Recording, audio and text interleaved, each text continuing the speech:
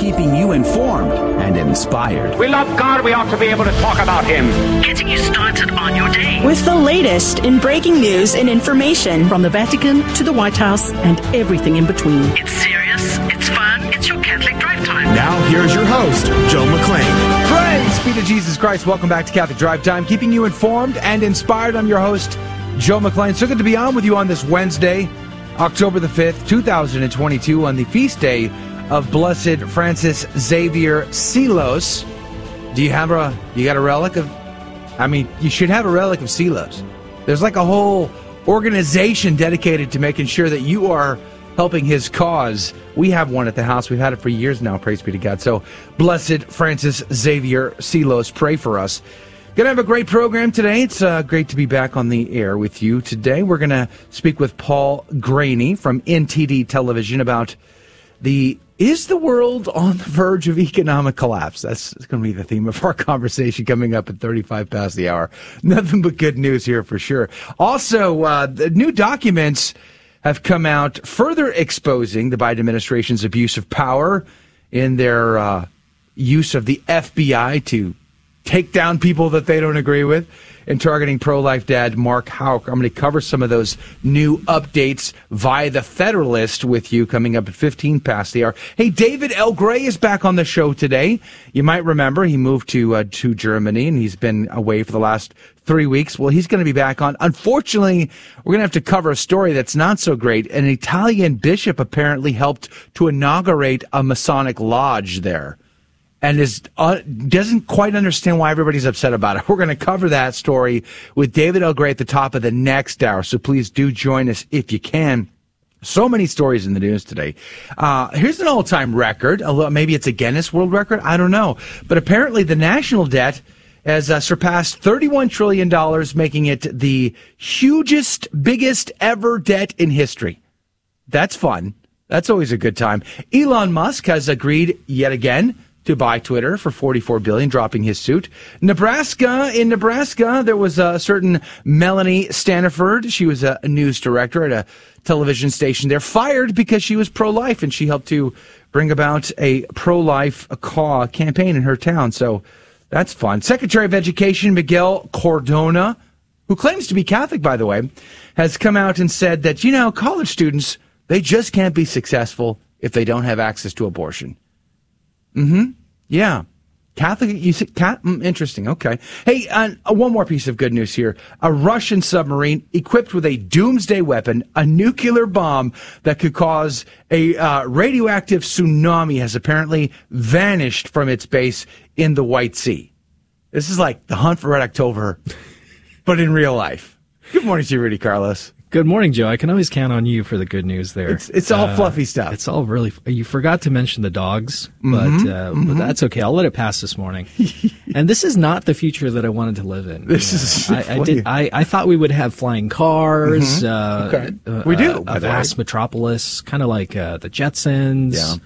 And instead, we get nuclear tsunamis. Nice. Tsunami. It's literally a torpedo that parks itself off the coast of wherever they want it to be, and they can detonate it whenever they want, and it causes a giant wave of radioactive Speaking of doomsday. the Arctic, there's a really interesting conspiracy theory that maybe we could talk about in the after show regarding the Arctic. Okay. I wonder what it could possibly be. I wonder. By the way, did you get any rest there, Adrian Fonseca? No. 0 hours of sleep. But you're what, 23, 24? 24 now. You can handle it. You're 24? I'm old now. Yeah, you should be sitting. Don't stand. You're getting to the point Pretty where much over. you're not going to be able to do it. You're on the verge. It's over for me at this point. It could be. But, I've actually been to the Blessed Seelos Shrine in New Orleans. Nice. It's very beautiful. The church there is absolutely stunning. Absolutely. I highly recommend, if you're ever in the New Orleans area, check out the Blessed Seelos Shrine. So it's definitely worth a visit there where he's buried there. Yeah, praise be to God. He is a Civil War era priest. So check out his cause, too. That would be wonderful. Joe, what did you do yesterday? Well, we were all at the gala dinner for the Guadalupe Radio Network in the Houston area last night. Late night for us, praise be to God. A good time, though. A good time was had by all. It was fun to see a lot of people I haven't seen in some time, and that's always nice to do. Of course, it was a beautiful event, wonderful food. Cardinal DiNardo gave the keynote speech. It was good, but sleep was not on the agenda, so it ought to be interesting. I think today. Joe probably got more sleep last night than he has in a long time. I certainly got more than you. Let's put it that way. I got more than you. I slept in my office is what I did. Just so I could try to get as much as I could. Man, I didn't have to get up until like 4 o'clock. 4:30. It took me like 7 seconds to get to work. Exactly. I had to step out of my office. I may move into my office. I'm just thinking, I'm considering it. Let's pray. Let's jump in. We've got a lot to cover today. In the name of the Father, Son, and the Holy Ghost, amen. Remember, O most gracious Virgin Mary, that never was it known that anyone who fled to thy protection, implored thy help, or sought thine intercession was left unaided. Inspired by this confidence, I fly unto thee, O Virgin of Virgins, my mother. To thee do I come, before thee I stand, sinful and sorrowful. O Mother of the Word incarnate, despise not my petitions, but in thy mercy hear, and answer me. Amen. In the name of the Father, Son, and the Holy Ghost. Now your headlines with Rudy Carlos. Good morning. Thanks for tuning into Catholic Drive Time. Today is Wednesday, October 5th, and here are your headlines this morning. Ground news reports. U.S. national debt tops $31 trillion for the first time. America's borrowing binge has long been viewed as sustainable because of historically low interest rates, but as interest rates rise, the nation's fiscal woes are getting worse. President Biden has pledged to put the U.S. on a more sustainable fiscal path and reduce federal budget deficits by $1 trillion over a decade, which is hard to believe, and you'll find out in just a minute. The Daily Wire reports transgender surgery poised to become a $5 billion industry. According to a recent report from Grand View Research, a sector saw a $1.9 billion valuation last year, and it's forecasted to expand at a compound annual growth rate of more than 11% through 2030. The rising incidences of gender dysphoria and the increasing number of people opting for gender confirmation surgeries are expected to boost the growth during the forecast period, said one of the analysts. Referring to a separate study from Cedars-Sinai Medical Center in Los Angeles, the analysis claimed that 78% of so-called transgender males, who are females who identify as the opposite sex, experience gender dysphoria by the age of 7. I wonder if that has anything to do with the media they consumed. And the Epoch Times reports U.S. is sending $625 million in military assistance to Ukraine yet again. President Joe Biden's administration is sending a fresh package of $625 million worth of howitzers and other military equipment to Ukraine to help the country defend itself against Russia. The equipment includes 4 high-mobility artillery rocket systems, ammunition for the systems, anti-tank mines, and vehicles designed to be mine-resistant. And Catholic Vote reports Ford Air objects to Catholic pro-life signs. St. Paul on the Lake Catholic Church is the Roman Catholic Church serving the Grosse Pointe Farms, Michigan area, a northeastern city of Metro Detroit. The parish recently erected a large sign next to the church reading 64 million lost U.S. lives. The church's signage also offered aid to women in crisis, saying, "Pregnant? Need help?" Followed by the contact information for a pregnancy aid hotline.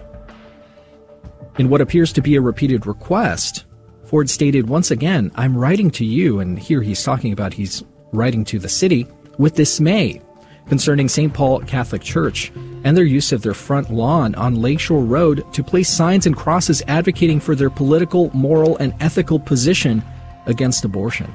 But consider that when you're thinking about your Ford Raptor there, Joe McClain. And those are your headline news this morning. God love you. The saint of the day is Blessed Bartolo Longo. Bartolo was born to a devout Catholic family near Brinzi in southern Italy in 1841. He began to lose his way at the age of 10 after his mother died, and by the time Bartolo entered the University of Naples Law School, many of his professors were ex-priests, preaching nationalist venom against the church. He was quickly caught up in the fervor, quotes saying, "I too grew to hate monks, priests, and the Pope." He would later write, quote, "And in particular, I detested the Dominicans, the most formidable, furious opponents of those great modern professors, proclaimed by the university the sons of progress, the defenders of science, the champions of every sort of freedom," end quote. He began to visit some of Naples' infamous mediums, and that was his introduction into the occult. After a period of intense study and such rigorous fasting that he was reduced to skin and bones, he was consecrated a satanic priest, and he promised his soul to a demon. For the next year, he began to preside over satanic services and to preach more boldly the blasphemously against God and the church. After 3 weeks of lengthy conversation with a Dominican priest, the priest was able to welcome him back into the church and give him absolution. He became a third-order Dominican, and he made a promise of celibacy to serve God with an undivided heart. He sought to do reparation for his scandal by returning to his satanic hangouts, holding up the rosary, and publicly renouncing his former ways. As I pondered over my condition, I experienced a deep sense of despair and almost committed suicide. Then I heard an echo in my ear of a voice of Friar Alberto repeating the words of the Blessed Virgin Mary, "One who promulgates my rosary shall be saved." Falling to my knees, I exclaimed, "If your words are true that he who propagates your rosary will be saved, I shall reach salvation because I shall not leave this earth without propagating your rosary." He spent the rest of his life, beginning in Pompeii, promulgating the rosary and imitating the mysteries it contained. With the financial support of the Countess, he built Pompeii's famous Basilica of Our Lady of the Most Holy Rosary. During the last hours of October 5th, 1926, he prayed the rosary surrounded by the orphans whom he loved. And he said, quote, "My only desire is to see Mary, who has saved me and who will save me from the clutches of Satan," he said with his final breath. Blessed Bartolo Longo, pray for us. Praise be to God in all things. The gospel today comes to us from Luke chapter 11, verses 1 through 4. Jesus was praying in a certain place, and when he had finished, one of his disciples said to him, "Lord, teach us to pray just as John taught his disciples." He said to them, "When you pray, say, 'Father, hallowed be your name. Your kingdom come. Give us each day our daily bread, and forgive us our sins, for we ourselves forgive everyone in debt to us. And do not subject us to the final test.'" The Gospel of the Lord. Praise to you, Lord Jesus Christ. You know, here's the question. Jesus is God, right? Second person, Blessed Trinity. He's God incarnate, the God-man. Then why would he need to pray? That's a question St. Cyril of Alexandria asked. He says, "Now whereas he possesses every good in abundance, why does he pray, since he is full and has altogether need of nothing?" To this we answer that it befits him, according to the manner of his disposition in the flesh, to follow human observances at the time convenient for them. For if he eats and drinks, he rightly was used to pray, that he might teach us not to be lukewarm in this duty, but to be the more diligent and earnest in our prayers. Close quote, St. Cyril of Alexandria. Do you pray? Are you as disciplined as our Lord is? He's trying to show you the way. St. Gregory of Nyssa says, "But the highest of all good things is to glorify God's name in our lives. For who is there so debased as when he sees the pure life of those who believe does not glorify the name invoked in such a life? He then who says in his prayer, 'By thy name, which I call upon, hallowed in me, praise this. May I, through thy concurring aid, be made just, abstaining from all evil.'" Close quote, St. Gregory of Nyssa. St. Austin points out the supersubstantial, the epiousios word, Greek word used there to refer to this bread, this mysterious bread. He says, quote, "This is not the bread that goes into the body, but the bread of eternal life that supports the life of the soul. It is here called daily bread.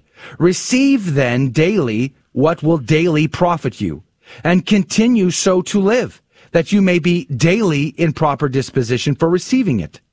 All who are under sin have received a wound and must seek for a cure.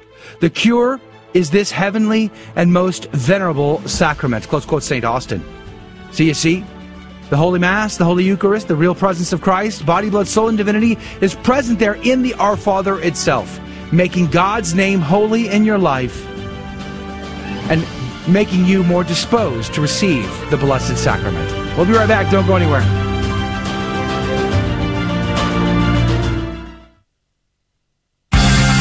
atheists assert the only real form of knowledge is scientific knowledge, thus excluding any sort of religious knowledge, whether philosophical or theological. Such a belief is called scientism, and it's unreasonable for two reasons. First, it's self-refuting. Its truth cannot be verified by the scientific method.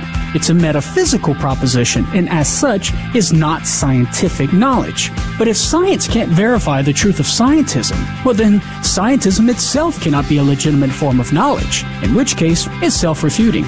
Moreover, scientism undermines science as a rational form of inquiry, because it denies presupposed philosophical assumptions that are necessary to even do science, such as there's an external world outside the minds of scientists. So, to reject God's existence on the grounds that it's not scientific knowledge is simply unreasonable. I'm Carlo Broussard with a ready reason for Catholic Answers, Catholic.com.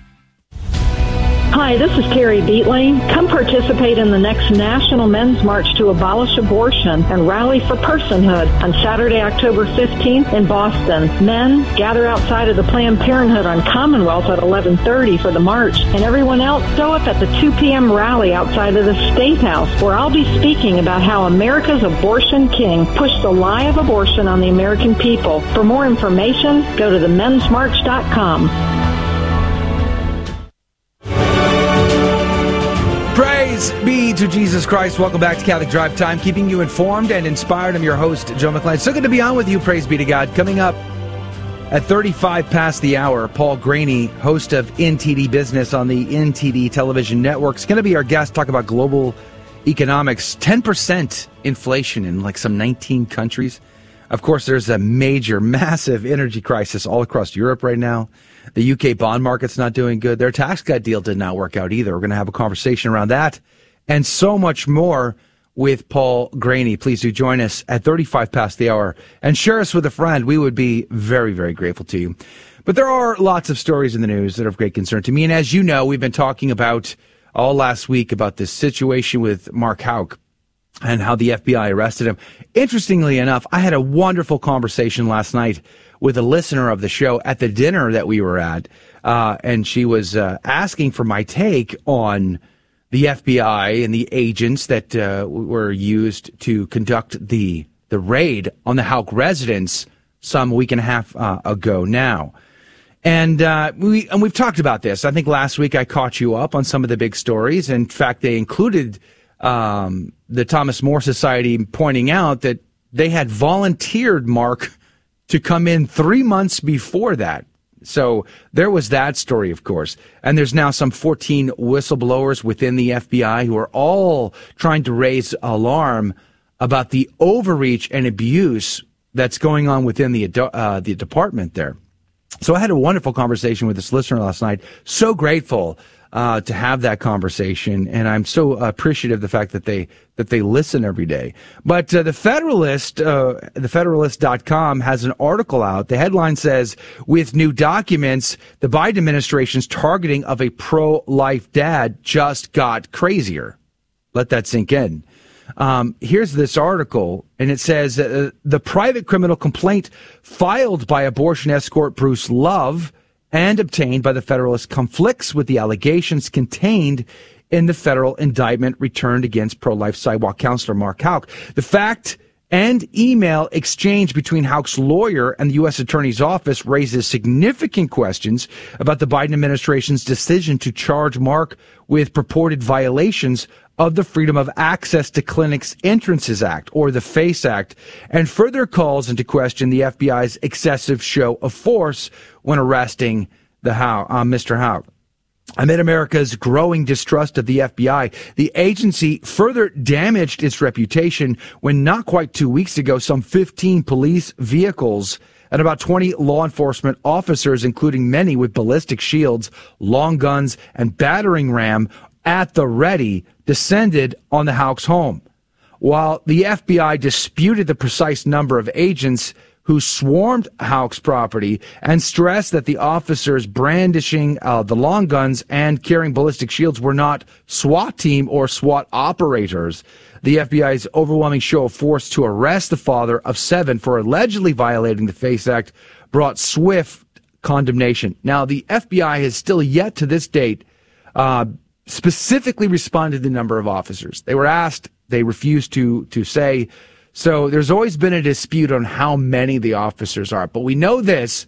Ryan Marie Houck, Mark's wife, made it clear that they had surrounded the property, so they secured the perimeter, so you had enough officers just to do that part, let alone the team that came to the door with their battering ram and all the rest.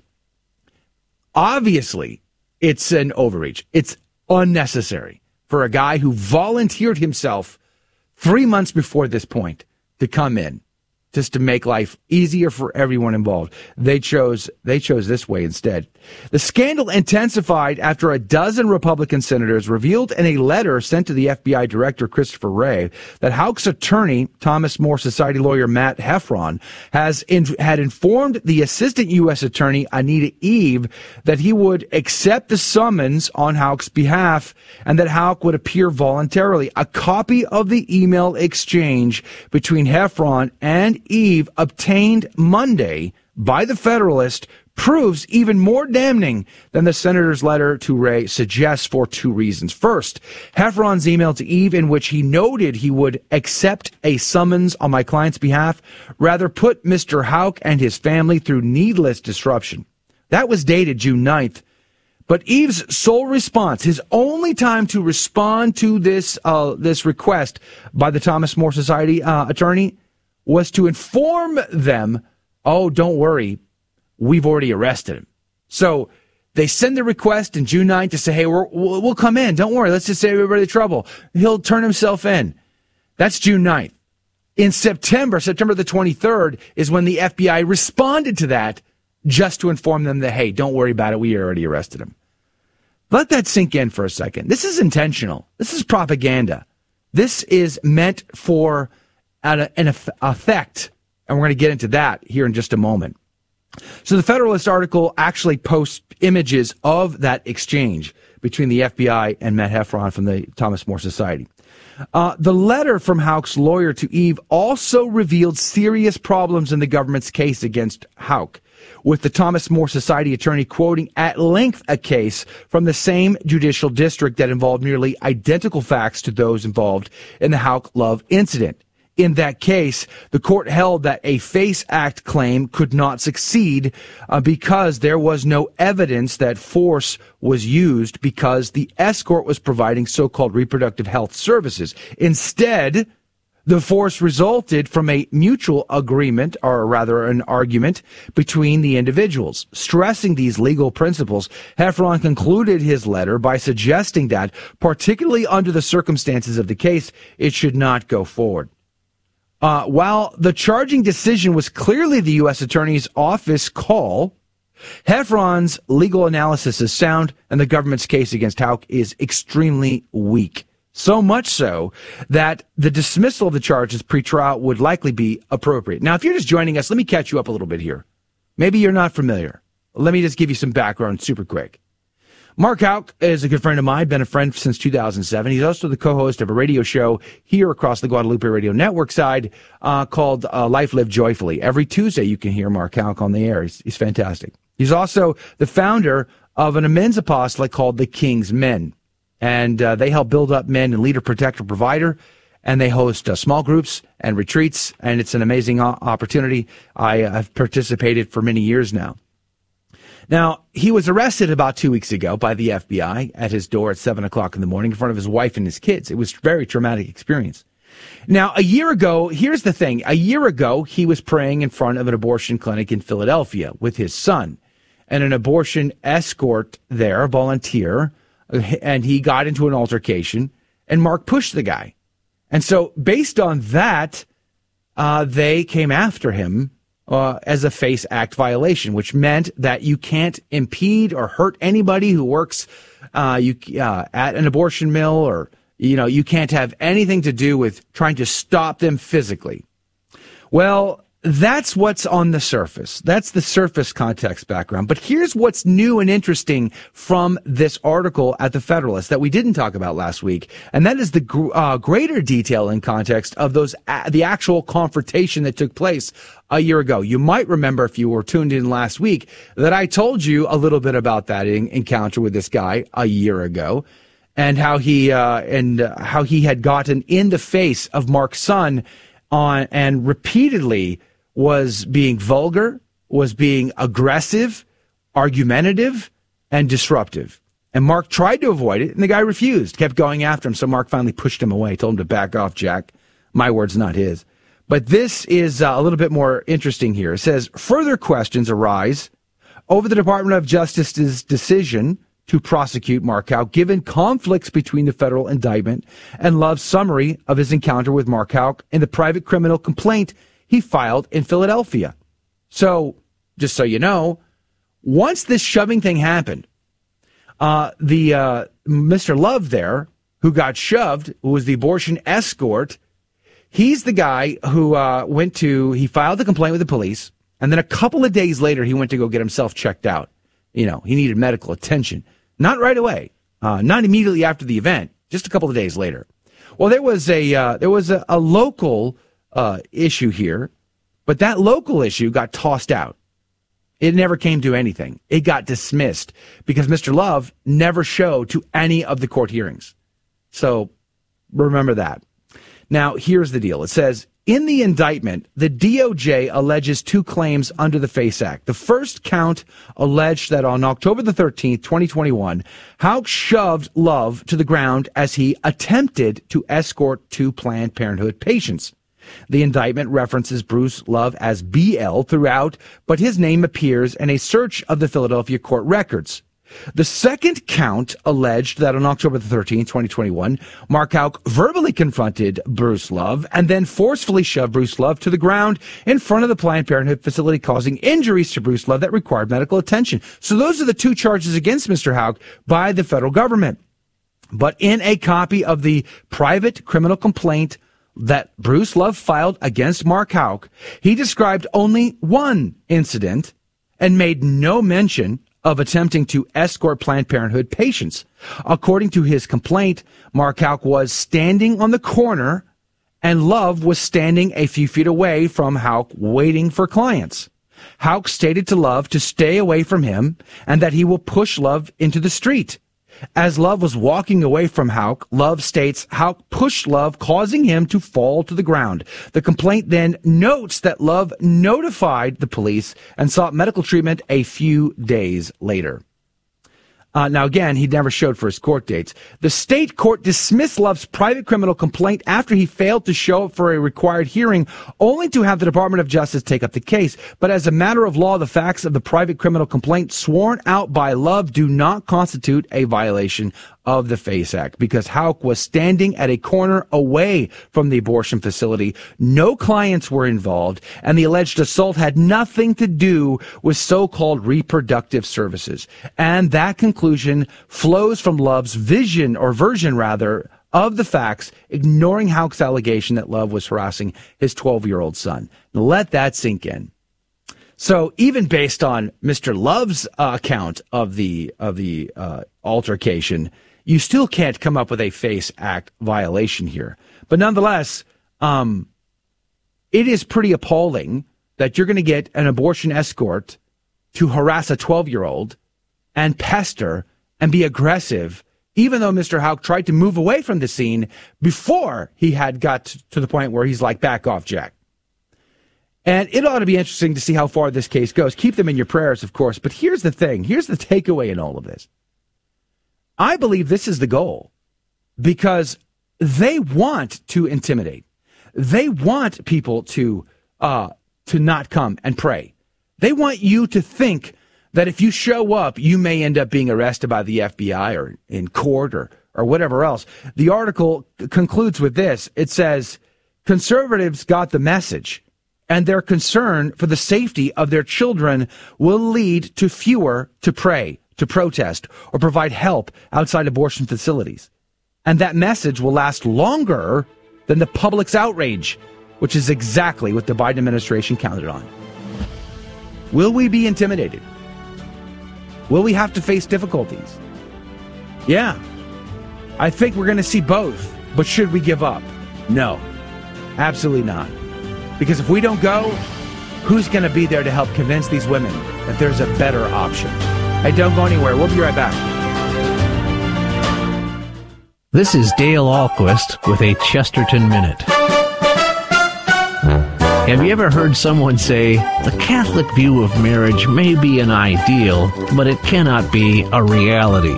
Well, G.K. Chesterton says, it is an ideal in a diseased society. It is a reality in a healthy society. For where it is real, it makes society healthy. We know we cannot make a perfectly healthy society because while we believe in marriage and the church, we also believe in something called the fall of man, which also has an effect on society. But the point is that we believe not just in an ideal, but in something practical. Practical in the sense that we want to make something. We want to create Christian families as opposed to those who are always ready to destroy the family, who give up on the ideal and give in to whatever is easiest at the moment. Want more than a minute? Chesterton.org. Hi, this is Sister Dee Dee Byrne. Come participate in the next National Men's March to Abolish Abortion and Rally for Personhood on Saturday, October 15th in Boston. Men, gather outside of the Planned Parenthood on Commonwealth at 11:30 a.m. for the march. Everyone else show up at the 2 p.m. rally outside of the State House, where I'll be speaking about the urgent need to be actively pro-life and pro-eternal life. For more information, go to themensmarch.com and please spread the word. Welcome back to Catholic Drive Time, keeping you informed and inspired. Now, more headlines. The Epoch Times reports DNA on seized hand grenades does not belong to Oath Keepers defendant Jeremy Brown, according to an FBI lab. Defense attorneys in the Oath Keepers' seditious conspiracy trial renewed their request to block federal prosecutors from mentioning 2 hand grenades allegedly brought to the Washington area after they discovered that the DNA found on the grenades does not belong to Florida Oath Keepers member Jeremy Brown. Brown has said he believes that the September 2021 raid on his property and federal indictments were retaliation for his refusal to become an FBI informant and spy on the Oath Keepers.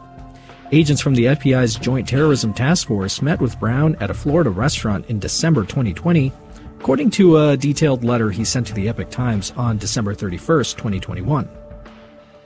Just the News reports China launches police station in New York City. The People's Republic of China has established an overseas police service station in New York City to monitor Chinese nationals in the United States, according to a human rights group. Watchdog group Safeguard Defenders asserted that Beijing had established 110 overseas stations to monitor its citizens abroad.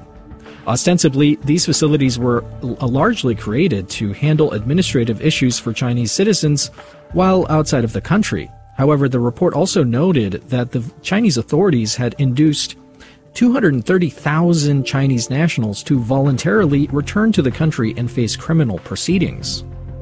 The Washington Examiner reports Russian submarine with nuclear tsunami technology vanishes. One of Russia's nuclear-powered submarines named Belgorod has vanished from its Arctic harbor, and Western countries fear it could be gearing up to test its advanced weapon systems. Belgorod is believed to be armed with Poseidon nuclear torpedoes that supposedly have the ability to traverse hundreds of miles underwater and induce nuclear tsunamis near coastal regions. Those were your headline news this morning. God love you. Praise be to God in all things. Thank you, Rudy, for keeping us up to date.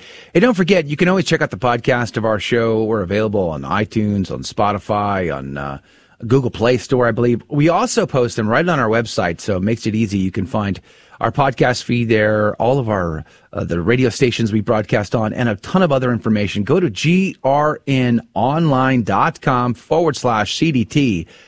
To find all of that. Again, the podcast is there as well. But do us a favor and subscribe to us on the iTunes Store and leave us a review. A 5-star review helps us to reach a new audience, and we'd be super, super grateful for that.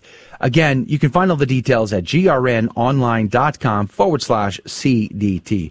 You know, I think it was about, maybe it was a month ago now or so, I was watching a documentary over at Epic TV on the raid on America, and it was narrated and hosted by Paul Graney. He is the host of NTD Business on the NTD Television Network, and it was a really insightful documentary, especially in light of what we just talked about, which was the FBI raid on the Houck family. It seems to be a trend these days, a frightening one at that, and he joins us now by Zoom chat. Good morning to you, Mr. Paul Graney. Hey, good morning, Joe. Thanks so much for having me. Great to be here. Yeah, we're very grateful for your time. Can we just start with that? I want to get to the global economic situation, but can we just start with that documentary? Tell us, how did that, it seems like that was something that you might have been brought into that project and kind of new there, but were you at all frightened, surprised, interested in the storyline here? The FBI seems to be going above and beyond in more times than not in using their show of force in arresting January 6ers, or like in my case, my friend Mark Houck, things like that. Were you surprised by that information?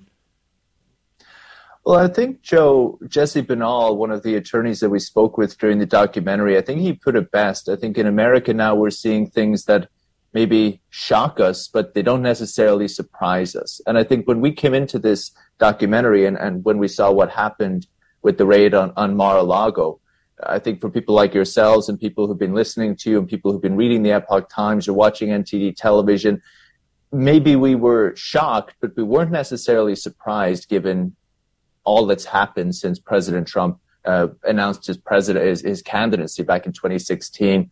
And I think we went into it like any good journalist. We went into with an open mind. Okay, perhaps the president did do something wrong. Perhaps it is true. Nobody is above the law. So we went into this with a very open mind. We looked at what the DOJ was saying, what Trump's critics were saying, and also what the president was saying, and legal experts who were kind of more on his side or were defending him. And we made the documentary for people who may not have been following this since 2016 or may not have believed the Spygate information and that President Trump was being unfairly targeted, because there's half the country, maybe fewer people now who believe it. So we went into it with that mindset and we looked at both sides, and at the end we just leave it up to the viewer to make the decision. But it's the viewers can take a look for themselves. It was an incredible journey to go through it again, everything we've been through since 2016. Yeah, and speaking of things we're going through, let's talk about economics here, something you cover quite a bit on NTD Business. Global inflation, let's start there. I think there was some 19 countries that are at 10% right now and moving in the wrong direction. This is going to have a lasting impact on the rest of the world. Can you give us some insight? Mm-hmm. I think basically, Joe, we've destroyed our currencies, not just here in America, but all around the world. The effects of inflation we're seeing is from rampant money printing. Fundamentally, they did lock down the country or the world.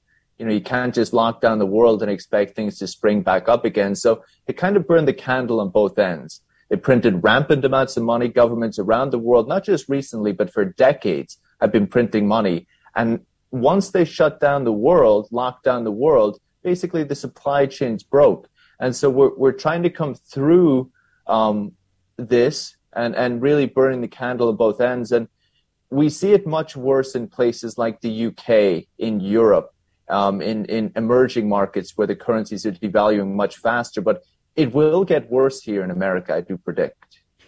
But I think about, you just mentioned places where it's going to have a bigger impact in like third world countries. They're going to suffer far faster than we are. We're already seeing, even on the, not economics, but even on the food level, the food shortages that have been as a result to supply chain problems, crop yield problems, and the Ukraine issue. We've seen people starving in places like Afghanistan, parts of Africa. I mean, it's kind of a global crisis.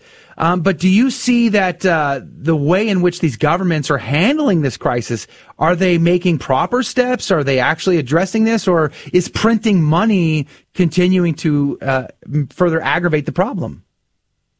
I think so. It seems to be what the governments have turned to, especially since 2008. A lot of this happened during the great financial crisis. Okay, we have a financial crisis. What do? Do we let the banks go bust? Do we let the businesses go bust? Which really call ourselves capitalists, right? Like we should let things go bust when things aren't good, right? Clear it out and make space for new, fresh, good things that actually work, people want. But we didn't. We bailed out the banks, we bailed out the businesses, and we got hooked on that. Even the government got hooked on it. It's very easy, right? Okay, people are failing. We don't want people to lose their jobs. Just give them money. We don't want these businesses who are maybe donating to us or whatever. We don't want to fall out of favor with them. Just bail them out. And this trend has, it's really gone, since 2008, this is what we've been hooked on. And it's harder and harder to get off it, Joe, because the companies, the businesses, the financial system in general gets worse and worse and worse because you're not clearing out the trash, clearing out the bad stuff. You're just printing out new money and feeding it into the system and keeping this, you could call it a kind of a faulty or a corrupt system going. And I think that is the big part for the currency system and the banking system. And on the food shortages you mentioned, it's terrible. I think what's happening is terrible. And we can also talk about the green policies, which are affecting energy and affecting all of this farm and agricultural shortage as well.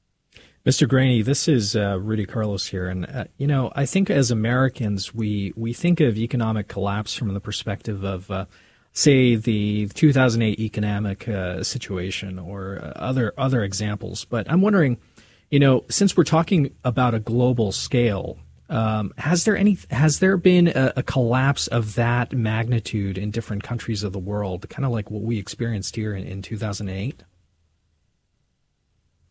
I think 2008, because we printed so much money, it was relatively subdued. Look, a lot of people lost their money, a lot of people lost value of their homes, but like if you look back to something like the Great Depression, we didn't do that. And look, things were bad, things were worse for longer, but we got through it and the country was stronger. We went through a period of great growth and great prosperity.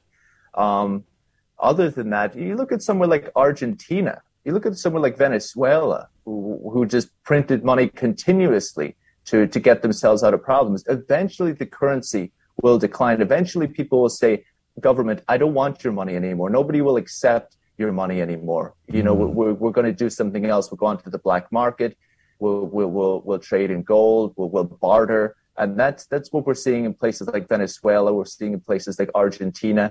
And I think as America, as the world's reserve currencies, kind of this trendy term, the trendy way to put it, we can postpone it for a certain amount of time. But we're kind of seeing the dominoes fall around us. We're seeing the UK pound falling, the yen falling, the euro falling, all the emerging market currencies falling. And eventually it will come and get us in the United States as well, if we continue on the road we're going. Hold that thought. We are right at a network break here. Paul Graney is our guest. He is the host of NTD Business on the NTD Television Network. Talking about the global economy. On the other side of the break, I want to talk about that energy crisis. Of course, the situation in the UK just got a lot more interesting with their tax cut plan. We're going to catch up on that. But OPEC is cutting oil production. Is that a good thing? Bad stuff there. And historic debt in the U.S.? All next. Hello, this is Steve Gleason with your one-minute tool for Catholic evangelism. Here's the question. Should pastors and churches place expectations and obligations on the congregation? Your average non-Catholic evangelical would say no, maybe even no way. It might be said, we do not need written order, discipline, or expectations. Those should derive from personal desire and from the Holy Spirit, not from a church. Or, each Christian's conscience should be sufficient for correction and discipline. Or, the Holy Spirit will personally lead each believer as to what church or to attend, and certainly how often they should go. So here's your 3 best friendship tools for Catholic evangelism. Natural law says human society cannot be well-ordered nor prosperous unless it has legitimate authority to preserve its own institutions. The Bible. Secondly, the Bible, which says in multiple places such as Hebrews 13:17, obey them that have the rule over you. And thirdly, the Catholic Church says when we are properly ordered, we will be capable of resisting conformity to the contemporary demands of unhealthy individualism. So obligations, much obliged. Men, it's time. Participate in the next National Men's March to Abolish Abortion and Rally for Personhood on Saturday, October 15th, 11:30 a.m. to 3:30 p.m. in Boston. There is a man connected to every abortion. Men are a big part of the problem, and it's time for all men to take responsibility and be a big part of the solution. All men of goodwill are invited to participate in the march, and everyone else is needed to show up for the rally beginning at 2 p.m. outside of the State House. For more information, go to themensmarch.com and spread the word. Praise be to Jesus Christ. Welcome back to Catholic Drive Time, keeping you informed and inspired. I'm your host, Joe McClain. So good to be on with you. Paul Graney is our guest, host of NTD Business on the NTD Television Network. Talking about the global economic situation. Let's go back to the energy crisis for a second, Paul. Of course, we know the pipelines got sabotaged last week, and we even discussed that as it's still a mystery as to who's responsible. Was it the Russians? Was it somebody else? Who knows? We don't know. But nonetheless, the situation in Europe is getting very critical. In fact, there was reports that people all over Europe were trying to find wood stoves, trying to find wood supplies, just to try to stay warm this winter because their energy prices have gone up 500%. This doesn't seem at all sustainable. This seems like one more thing on the pile that could create something very, very serious between the economics, between the energy, between the threat of nuclear war. How do you see it? I'll tell you something interesting. We replace our Russian imports. We're going to phase out our coal processing plants by 2030. We hear this year a lot, 2030. Insane. It's insane. It's really, really insane. And even during I don't know if these politicians have ever been involved in business or anything or done any negotiations, but even when the war first started, they were telling Russia, okay, or they were telling the world, they weren't speaking to Russia. They ignored any diplomacy or anything with Russia. They were just telling the world what they were planning. And they were saying, we're going to cut off Russian oil. And we're going to cut it off immediately as fast as possible. But we're not going to cut off the gas because we need Russian gas for a certain number of years. And I'm thinking, okay, I'm Vladimir Putin. And these people are telling the world, okay, we're going to cut off Russian oil, but we need the Russian gas, okay? But we're going to cut off oil. We're being the tough men. Like, I wasn't surprised in the least when Putin said, okay, we're not going to send you so much gas anymore, right?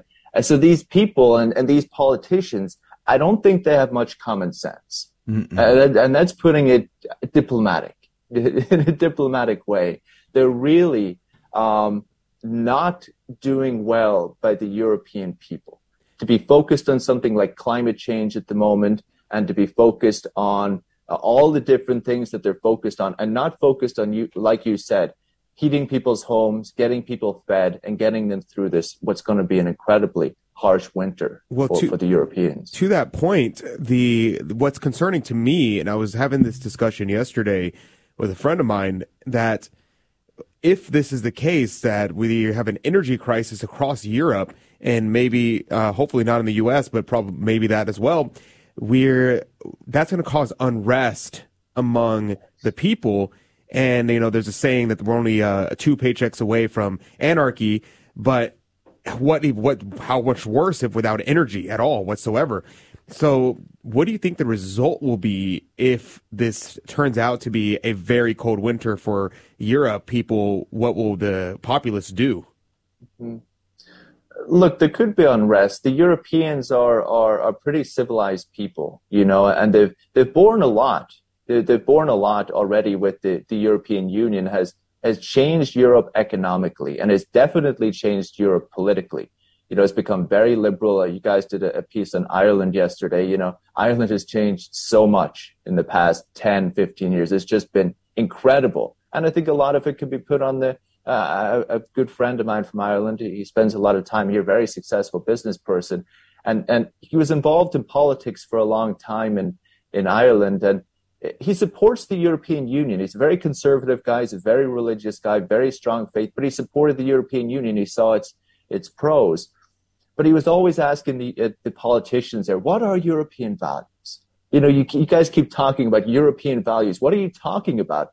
And then over time, he realized, oh, you're talking about these modern, liberal, progressive values. This is what you mean. He said, I don't support this. I don't believe in this, right? And the point I will make is we're seeing that change already politically. We look at Giorgia Meloni, the kind of Christian conservative lady who's going to be the new prime minister of Italy. Even we look at Sweden coming up. It looks like they may elect a right-wing government, a conservative government, which for Sweden would be just incredible. So I think in the long term, you could see a lot of populism. You could see a more conservative government. In the short term, the Europeans are good people, and I feel even if you look at somewhere like Ireland, they're docile to the point of maybe even being naive. But that may save any kind of violent unrest. This is what I would hope. Look, I'm trying to be optimistic. No, that's good. I think because my concern was the idea that, Just looking in history, a lot of wars are fought over resources, and people are all focusing in on Russia and Ukraine, and that causing a World War III. But now that we see this energy crisis, I'm concerned that we may have renewed wars over resources that we really haven't seen in the West for a very long time. Yes, absolutely. I don't know what armies Europe has to fight anymore, unless they're going to send the U.S. Army to do their bidding, which could happen. But look, we're at a really, really strange and tense time around the world, whether we're talking about war, whether we're talking about the economy, whether we're talking about energy, inflation, and even what we were talking about with the institutions here in America and the institutions around the world. It seems that trust is eroding, and who knows what will happen next. We can only pray and hope that things will go well. Yeah. Oh, so there was also OPEC cutting oil, and the UK's efforts to cut taxes didn't seem to go so well there, and their bond market is not doing great. So it's very interesting to see what's going to happen in Europe, of course. But with about 5 minutes left in our conversation, let's turn to the United States here. The job market is still lots of available work to be had, but I guess not enough people to fill those spots. Historic debt, not something we should be proud of. I think it was, $31 trillion and counting. Why would our government continue to print money on demand, sending billions overseas to the Ukraine situation, while we have growing inflation, $5,500 per household just this year in inflation extra cost? It seems rather insane to me, but something you said earlier, it's like these people have no sense whatsoever. I think so, Joe, and I'll use the UK as an example, like you brought up. So the UK government, the new one, wanted to come in and cut taxes. Look, we'd all love a break from taxes, right?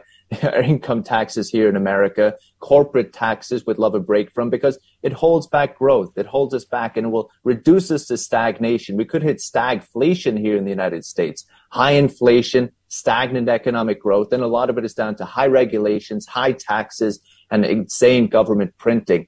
And the lesson from the UK is, because their debt and deficits were so high in the UK, whenever the government tried to come in and cut the taxes, the markets went berserk, because they said, you guys are spending too much money. You guys, if you cut the taxes, you're going to have to print more money to make up the shortfall. You're going to make inflation work. Like you said, the value of the pound plummeted, the bonds plummeted. And it's a lesson for us here in America, for the people who say debts and deficits don't matter. They don't matter until you want to do something like cut taxes for the people or to spur economic growth.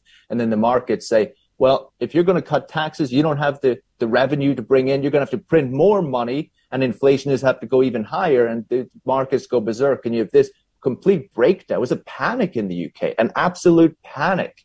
So it was just incredible. So the debts and deficits here, like you said, the government is just completely irresponsible. But completely irresponsible. Here in the United States, we have 7% right now, I think, and going up. But they can't go I was talking about this with somebody yesterday. We can't go back to Jimmy Carter day kind of inflation because of the way they print money now versus the way they did it then. At some point, it becomes totally destructive.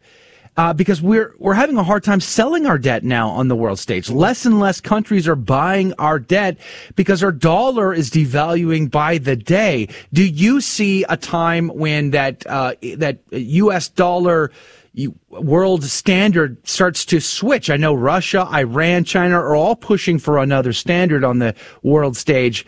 Do you see that actually happening?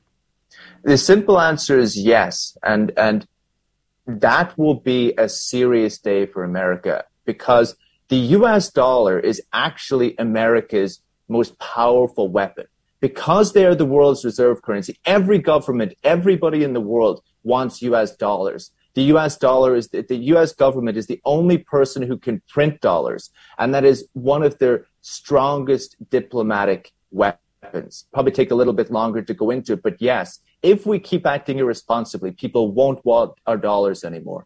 And if people don't want our dollars, we will lose massive influence politically around the world. Is it possible to reverse this?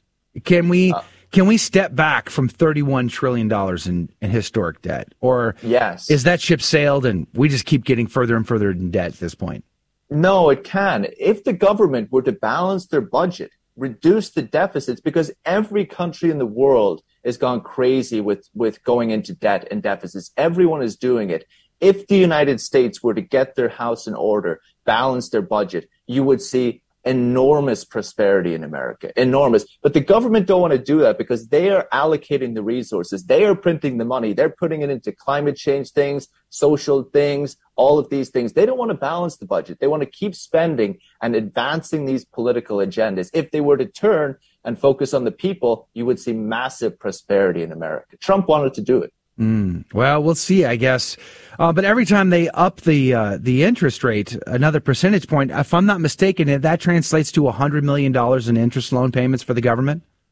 Absolutely. But think about it this way. The U.S. government can print money to pay it off in the short term. When they raise the interest rates, foreign governments' debt servicing skyrockets. But this is one little neat thing.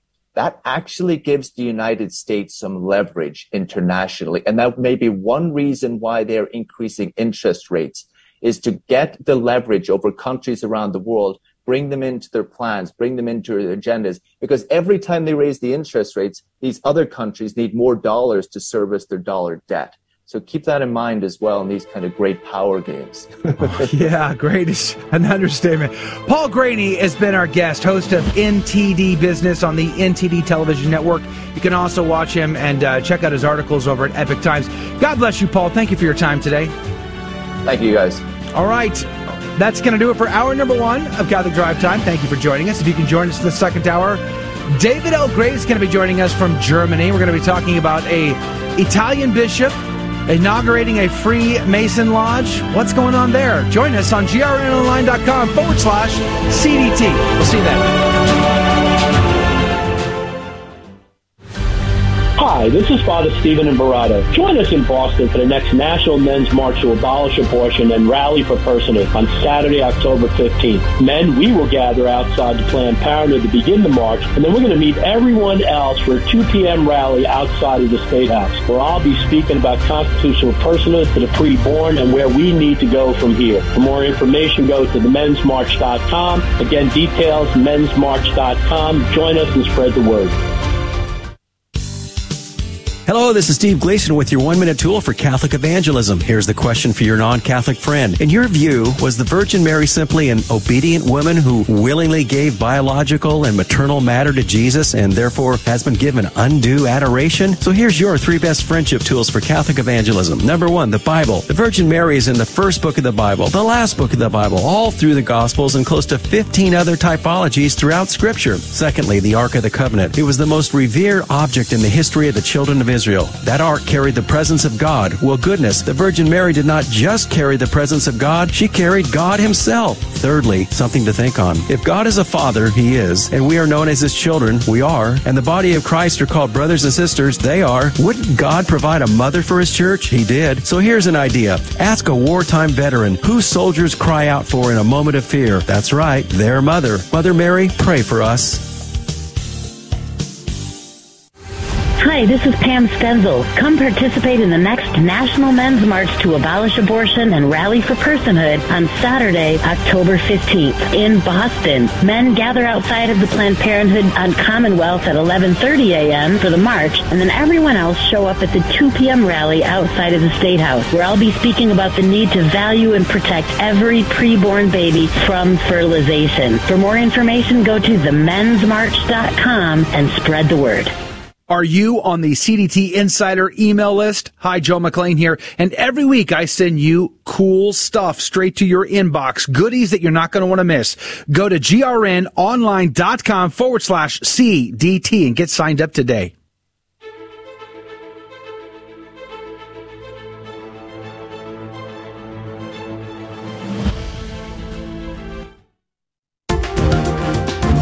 Hi, this is Larry Massey, owner of HolyVeris.com and proud sponsor of AM 1430, KSHJ Houston, Catholic radio for the Archdiocese of Galveston, Houston. Coming up at 15 past this hour, we're going to play our game show, Fear and Trembling. You could win prizes. It's possible. It's very possible. It's a winner, man. In fact, that was one of the comments I got last night at the dinner. And by the way, if you were at the dinner last night, or if you've been to any dinner in the Guadalupe Radio Network this year, thank you for being there. Thank you for donating. Thank you for supporting our radio apostolate. We are incredibly grateful to you. Yeah, but people love the game show. They like learning things, and they like having a laugh along the way. But you could also win prizes. So I'll give you the number at 15 past the hour, and then you can jump on the line, play our game, and who knows? You'll have a laugh, you'll learn something, and you might win too. So be on the ready for that phone number. Praise be to God. You know, I was just thinking about the Paul Graney conversation we just had about the economy. It just seems like they're piling on. Like they're just one more log on the fire that's consuming the world. Nuclear war. Here you go. Missing Russian submarine with nuclear tsunami torpedo. Here you go. Little another log on the fire. Oh, by the way, energy crisis. Little log on the fire. And food crisis. Log on the fire. Great unrest.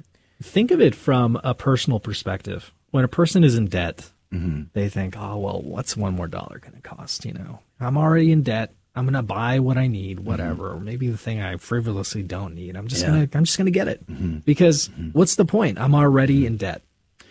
I see where you're going with this. I think I'm going to go out and buy my Ford F-150 Raptor tonight. You can't. You can't support Ford after the. I have no idea how to pay for it. You've seen the gay truck, but I should get one. I'm thinking just because the heir of Ford does not like pro-life signs, so you cannot buy Ford anymore. I'm sorry. Are you being serious? I'm decreeing it. Do I have to go with the Dodge Power Wagon instead? I think so. I think you need a Hemi, or do I go with the Chevy Trail Boss? Yeah. A lot of my friends talking about these the whole situation with the forgiveness of the student loans. Yeah, they're talking about there you go. Yeah, they're talking about the 10 billion or something. At this point, who cares about the money? Everybody's like saying, "Oh, well, money's fake anyway, so who cares? Just spend all the money, take all the loans, whatever. At the end of the day, it's all fake money anyway." And I'm like, that's not good. But at the same time, like what can you expect from people whenever we're just like we're taking all these taxes, but after taking all these taxes, we still don't even reach nearly what our budget is, and so they're printing more money. And at this point, it's like, who cares? I know, but if we treated our personal finances, our family's finances, like the government does, our kids, our grandkids are all going to be having to shoulder the debt. Like if I were to die today, you know, my wife would have to figure out how to manage whatever debt I left behind. Yeah, it's terribly irresponsible. One should live within their means. Absolutely. And the government is all of these governments, every one. I think you just looked it up. Chile is the only government living on the gold standard. Chile, or it's Chile. Sorry, Chile. My bad. Chile. Gotta say with an accent. Yeah, praise be to God. Speaking of gold standard, David O'Gray is back on with us. The Gray Standard? All the way from beautiful Deutschland. Good morning to you, Mr. Gray. Herr Gray. Oh, good morning there. It's a pleasure to be here. Joe, Rudy. Praise be to God. Good to see you again, my friend. It's been a hot minute since you've been on. Have you mastered German, sir? Not yet, but I'm definitely working on it. Yesterday, I think I took Olivia, took her to school. And so we went through the McDonald's drive-through before school, get her a little breakfast. And the whole order, I said it in German, and she was really impressed. So I was happy about that. That's right. All right, David, take the camera out and take us on a tour. I did go on a tour with David. He did a church tour of his town.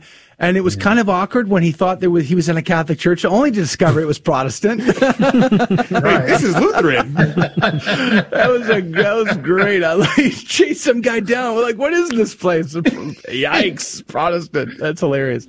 All right, so before we jump into our Italian Freemason story, let me ask you, what's the most interesting thing you've experienced or discovered so far living in Germany? Oh, man. I think I was really fascinated by how beautiful some of the cities are, like Mainz, and there's another one in Kaiserslautern, here where I'm at in Kaiserslautern. It's like, man, after I went to like some bigger cities, I just realized I'm living in a ghetto. So that's one thing. But in driving on the Autobahn is not what I thought it was. There's a lot of traffic jams. You can't really go as fast as you want to because it's always an accident. Yes, exactly. Now, we used to call those pigsties. Do they still call them pigsties there? No, I haven't heard that one yet. Okay. Well, but it reminded me of, getting off on the exit. It's not exit, it's Ausfart, which is like a funny word. Got him. Ausfart. Oh, praise be. I'm jealous, man. I'd love to go back to Germany. Well, hopefully you're having a good time. But I saw this article yesterday, and it just blows my mind.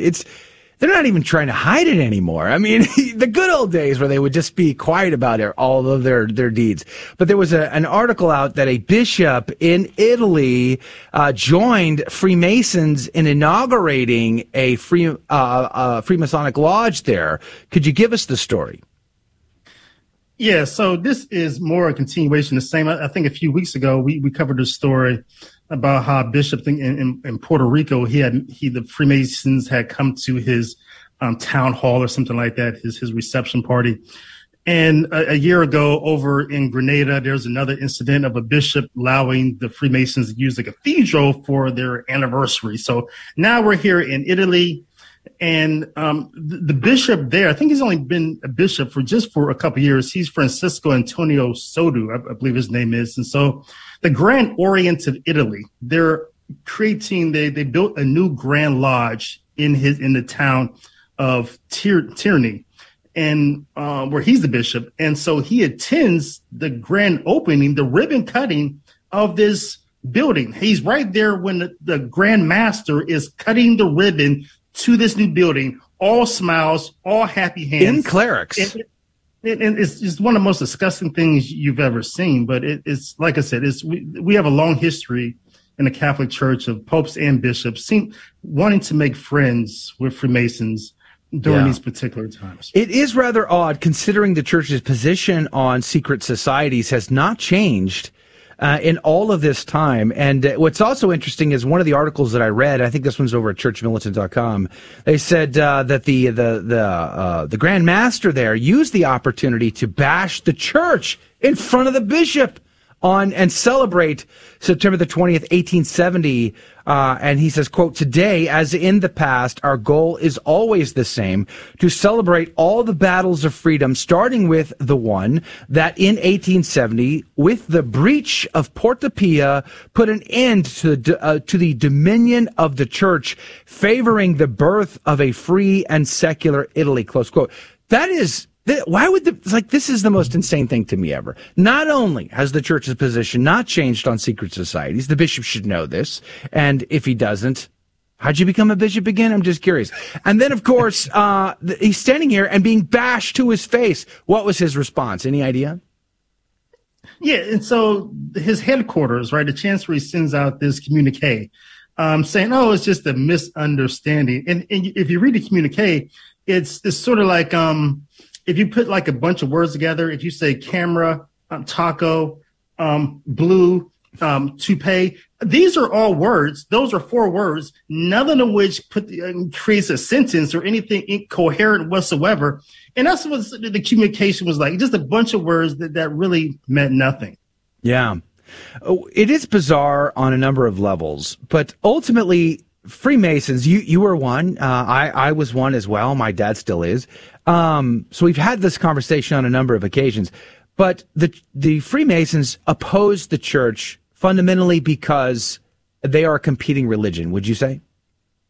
It is a competing religion, and it has its own system of sacraments, which, are 3 degrees. They can convey some sort of way by which man is supposed to improve himself through his own human efforts outside of God and his grace. And in fact, you cannot even mention the name Jesus Christ in lies. So on every way, this organization is completely antithetical to Freemasonry.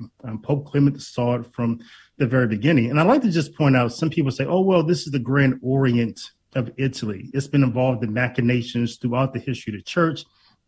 But, they're a little bit different from American Freemasons. I just like to point out one thing that Pope Pius IX has said in his Papal Encyclical in Enmity.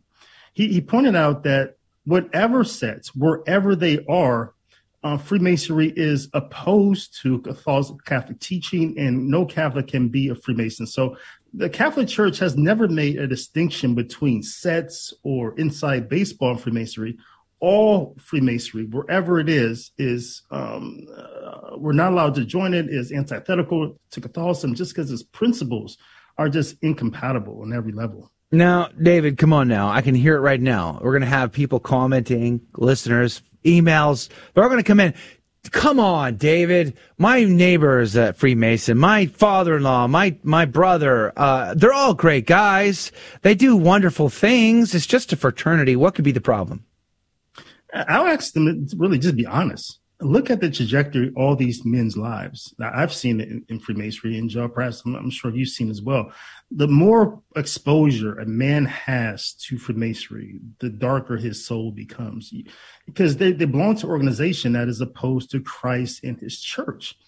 Jesus, again, Jesus' name cannot even be mentioned in the lodge. So you look at the trajectory of these men's lives, and what you'll find drug abuse, you'll find broken marriages, you'll find broken families. And because that's just the trajectory of exposing yourself to demonic activity, which Freemasonry is. But I think an important distinction is made that you made a minute ago, in that they're not all the same as far as their anti-Catholic rhetoric or zealousness. Wouldn't you agree? We see that more in places like Italy, or even in Mexico, other parts of the world. But in the United States, would you say it's been less so in the last 150 years?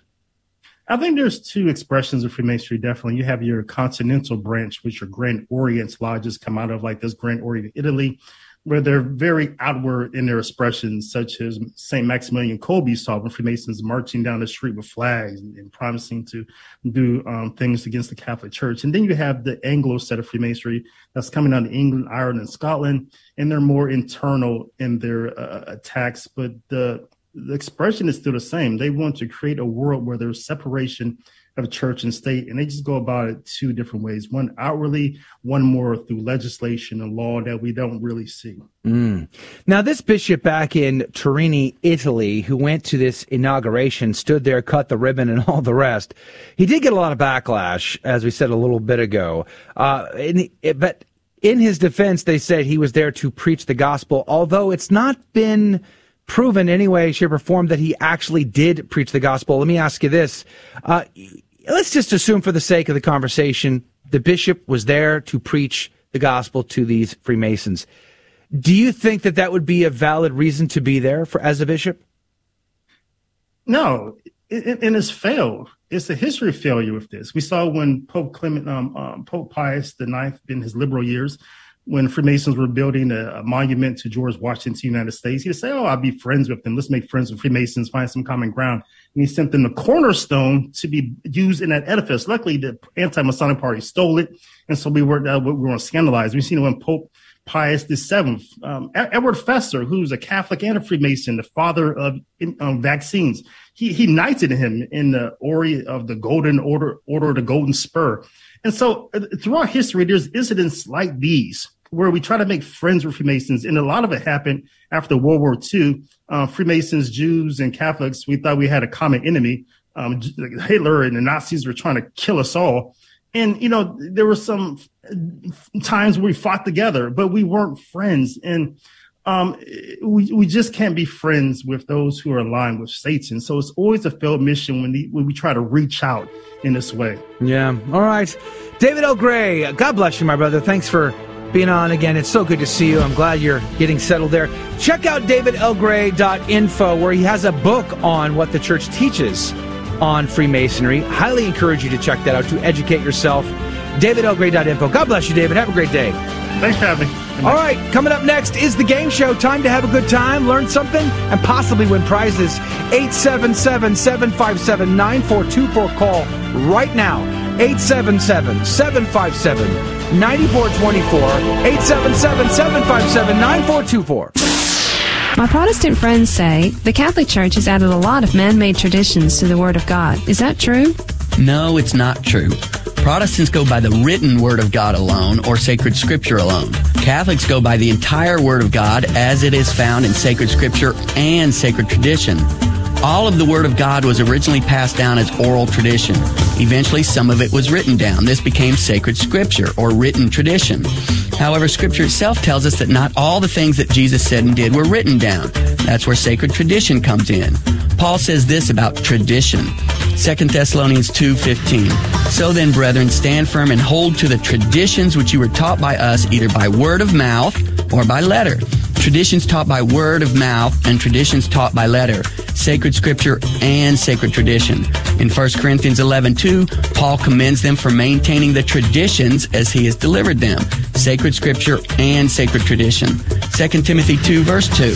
And what you have heard from me before many witnesses, entrust to faithful men who will be able to teach others also. This is an instance in Scripture of Paul commanding the passing on of oral tradition. 1 Thessalonians 2, verse 13.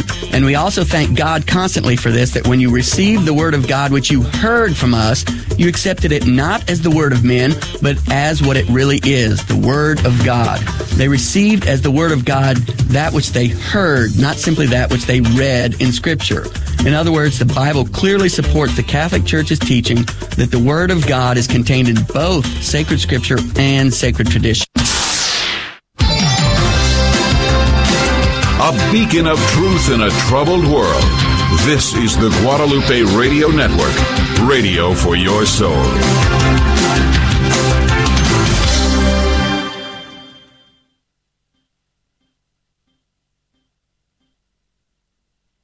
Welcome to another round of Fear and Trembling, the Catholic trivia game show that helps you work out your salvation by the seat of your pants. It's a 50-50 chance and prizes are involved. Avoid the weeping and gnashing of teeth. Call now to take your shot. 877-757-9424. And now, your host, Joe McClain. Praise be to Jesus Christ. Welcome back to Catholic Drive Time and Fear and Trembling, a Catholic trivia game show that has secrets and agendas.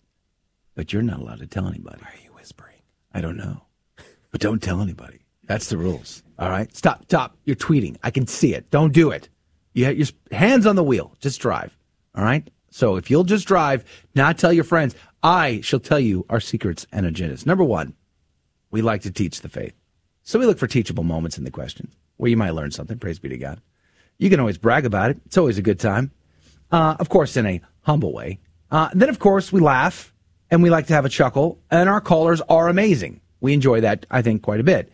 And then we give out prizes, which means this is a winner for everyone involved, because not only could you, learn something, laugh, but you might win too. So really, it's an amazing thing. But here's the catch. I do have 3 Catholic trivia questions sitting in front of me, and I'm going to say you're going to learn at least one thing today. At the minimum, you're going to learn one thing you didn't know. But I don't ask the caller the questions. So they may not know any of the correct answers, but they could still win the game. And that's because instead of asking them, I shall ask Rudy, I shall ask Adrian. One of which will give us a correct answer. The other will give us an incorrect answer. The caller will then have 15 seconds to make a decision. Whomst do they trust more, Rudy or Adrian? And every correct answer then will go into the coffee cup of divine providence to win this week's prize. Rudy, what could they win?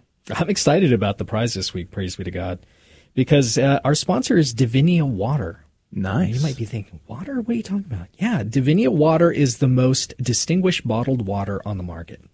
It's free from microplastics, heavy metals, pharmaceuticals, and hundreds of other contaminants. And if you tuned in last time when we had a conversation with Teresa Marsano, you'll know what's inside of your bottled water there. Now, this water is bottled in pristine Idaho on a bottling line blessed by a Catholic priest, and Divinia is run by a Catholic family dedicated to preserving God's natural surroundings while giving you the best in clean, functional hydration. They ship right to your door and offers convenient subscription options if you're into that. And if you'd like to know more, you can go to diviniawater.com to learn more about their process. But the winner this week is going to win a 12-pack of their water. Cool. Yeah. DiviniaWater.com. God love you. Thank you for being generous and giving us something to give away to our audience. DiviniaWater.com. Praise be to God. All right. God is so very good. Let's go to the phones. Good morning to you, Patty and Tony. Good morning. Good morning. Praise be to God. How are you? We're great. How are you this morning? I am alive, and that counts. Okay. Absolutely. Well, we're driving on our way to school this morning. Tony goes to the Notre Dame School of Dallas, and I'm his aunt taking him to school this morning. Well, hello, Auntie Patty. My wife would call you a tia. That's the Portuguese thing. Tia Patty. Praise be to God. We're glad you're on. Tony, how are you, sir? I am doing good. You ready for school today? I am. Nice. Praise be to Jesus. What's your favorite part of school again? I can't remember. Was it lunchtime? Yes. Yeah. It wasn't before, but now that you mention kind of guy. Everything's based on looking forward to the next meal. Praise be to Jesus. All right. You are a veteran here. You know the rules very well. But I should warn you today, Patty and Tony, not only is Brother Rudy wearing a tie, he's got the small paisleys on, I think, but he's wearing a sweater instead of a jacket.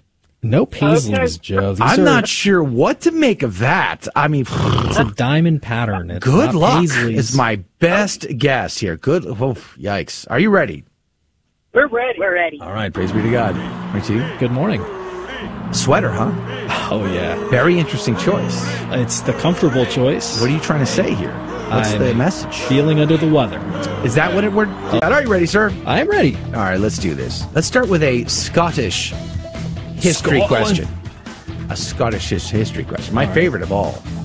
Are you ready? You do have your clan history memorized, right? That's true. Okay. The McCarlos clan. The McCarlos clan. All right. Can you tell me, how was St. Andrew martyred? He was crucified on an X.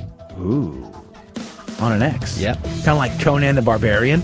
Remember that? I've never seen that You before. remember that? I've never seen that. Oh, man, it was crazy. Huh. All right. Okay. Crucified on an X, you say. All right, let's see what Brother Adrian has to say. Good morning to you, Adrian. Howdy, howdy. Praise be to God. It's good to be here. Why are you whispering? I thought that's what we were doing. Okay. Oh, we're not doing that. Okay. Can you tell me, sir, how was St. Andrew martyred? St. Andrew, he was flayed alive. Really? All of his skin was just slit off. That sounds less than ideal. Yeah, it's very gross. It sounds very in terms good. of ways to die, that's going to be one of the ones that I'm going to avoid, if at all possible. Yeah. St. Bartholomew was another one that happened to you, I think. Yeah. No, it was Andrew. Was it? Yeah. He was the only one? Mm-hmm. There was only one? Yeah. It was Andrew? Mm-hmm. Oh, wow. No kidding. Mind blown. Patty and Tony, you got options here on your way to school. St. Andrew, was he crucified on an X, as Rudy is suggesting, or was he flayed alive, as Adrian would like us to believe? 15 seconds on the clock. Who is right? Who is wrong? Patty and Tony, what say you? It's Rudy. Wow. You're very confident there. Are you sure? We're good. And it is, in fact, St. Bartholomew. the cross of the Scottish flag, the white cross on the blue field, is for St. Andrew. Oh, yeah. Neat. There you go. And yeah, St. Bartholomew is one who got flayed alive. Yeah. Yes. All right, St. Andrew, crucified on an X-shaped cross, just like Arnold Schwarzenegger in the Conan the Barbarian. Wow. Yeah. You should look it up. It's true. It happened. All right. Praise be to God. Let's go to the second question. We're going to go to Adrian for this one. Adrian, hardest question of the quarter. Okay. I think we should disqualify this question. It's so intensely hard. This is a pretty easy question, I think. Really? I think this is the easiest question we've ever had. I don't even know that this is taught in doctrinal level theology. No, I definitely learned this in my PhD classes that I didn't take. Okay. Your online class. Can you tell me, or rather, can you name one of the 3 attributes of the Catholic Church? Yes, I can. Just one, though. You just want one. Yes, please. Okay, just one of the 3 attributes of the Catholic Church is synodality. Really? That's why we hear about synods all the time. Wow. Yep. So that's one of the attributes of the Catholic Church. 3 attributes of the Catholic Synodality. Church. Synodality. Huh. S-I-N? Okay. Just kidding. All right, Rudy, your turn. Can you tell me, or rather name for me, one of the 3 attributes of the Catholic Church? One of the 3. Okay, well, in that case, I'll start alphabetically and I'll just say authority. Authority. We are the authoritative source. Okay. Yes. Well, that's tough choices here, Patty and Tony. Well, we're looking for at least one of the 3 attributes of the Catholic Church. Rudy says it's authority, or at least one of them. But Adrian says it's synodality. 15 seconds on the clock. Who is right? Who is wrong? Patty and Tony, what say you? Hold my breath. I'm going for Rudy. Wow. No one's going for Adrian today. I mean, I guess I can't blame you. But we have synods like every 7 seconds. We do. It's true. We're in the Synod of Synod thing. We're in the Synod of Synod thing. Yeah, which is going to culminate in a synod. On synodality about how we should have more synods. Yeah. About synods. And still, that is not one of the 3 attributes of the Catholic Church. It's one of the 3. The 3 are authority, infallibility, and indefectibility. So you learned something new today. Make sure to brag about that later in the day, Tony, at school. Authority, infallibility, and indefectibility. Praise be to God. All right, you're in for 2. You're doing great. Fantastic. You're not swinging on any of the curveballs. But let's see if we can't get you in there for a 3rd time here. We're going to go back to Rudy. Rudy? I'm going to say this is within your wheelhouse. Yeah? Oh, yeah. This is definitely in your lane. Okay. You can handle this one. Oh, we're back to car metaphors. Or baseball metaphors. We're going to mix and match today. But can you tell me, what is the Latin term for the period of time between the death of a pope and the election of his successor? Yes, we are still in what is called an interregnum. There is no actual pope on the throne. Interregnum. There hasn't been one since, I don't know, some people say 1952. Wow, it's kind of a long time. I'm going to be honest with you. I'm kidding. I'm not a sede, but it is known as interregnum, which is the period. Interregnum, you say. Yep. It's the period between the election of a new pope. Adrian should know this. He is an expert in empty chairs. Adrian, can you tell me, what is the Latin term for the period of time between the death of a pope and the election of his successor? Well, it's true. I don't know anything about chairs that are filled with people. If there's someone sitting on it, then I'm totally confused. But empty ones, very familiar. But no, the word is called absconde. Absconde. All right, Patty and Tony, you got options. Adrian says it's absconde, whereas Rudy says it's interregnum. 15 seconds on the clock. Who is right? Who is wrong? Patty and Tony, what say you? I'm going to vote for Adrian. No, go the other way. I'm so sorry. Curveball to the low right corner. Swing and a miss. I'm sorry, Patty and Tony, but the answer is interregnum. Absconde is something different. But you played well. We had fun. God bless you guys. Have a great day. You too. Have fun at school, Tony. We'll see you next time. Praise be to God. All right, that's going to do it for the radio side of our show. Thank you all for joining us today. Great conversations on the economy and so much more. Tomorrow, Mr. John Horvat's going to be on talking about the use of blasphemy in our language. We need to pay attention to that. Join us in the after show today. We'd love to catch up with you directly. God love you. Thank you for joining us on Your Catholic Drive Time, where it is our pleasure to keep you informed and inspired. Join us Monday through Friday at the same time, right here on your favorite Catholic radio station. Don't forget to connect with us. Just go to facebook.com/Catholic Drive Time. Again, that's facebook.com/Catholic Drive Time. Be sure to share more than just us today. Share Jesus with everyone you meet. Bye now, and God love you.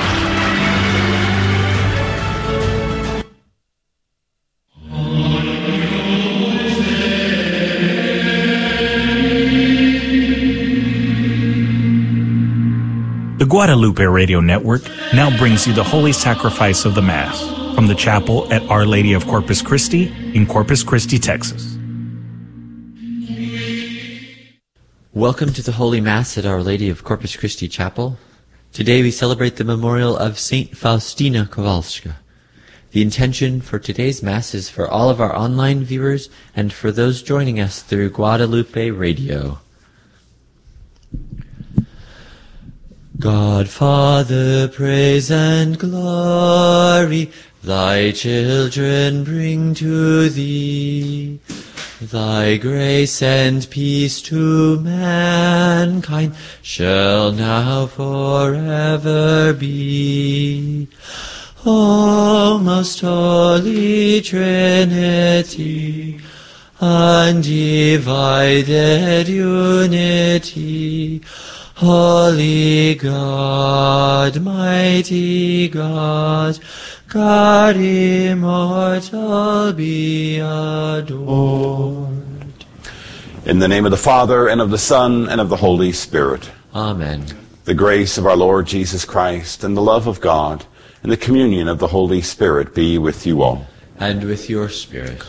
Brothers and sisters, let us call to mind our sins, and so prepare ourselves to celebrate the sacred mysteries.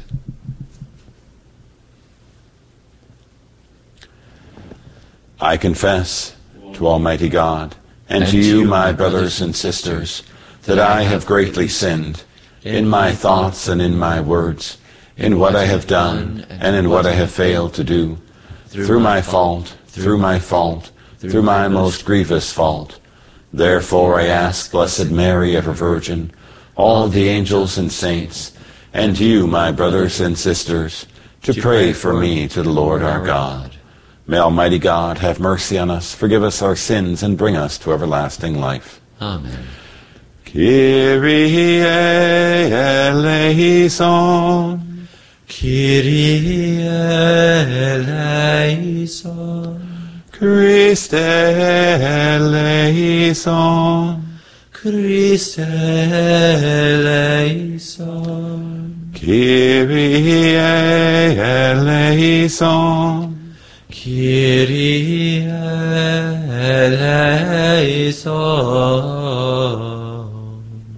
Let us pray. Hear us, God our Savior, that as we rejoice in commemorating the Virgin, Blessed Faustina, we may be instructed by her loving devotion through our Lord Jesus Christ, your Son, who lives and reigns with you in the unity of the Holy Spirit, God, forever and ever. Amen.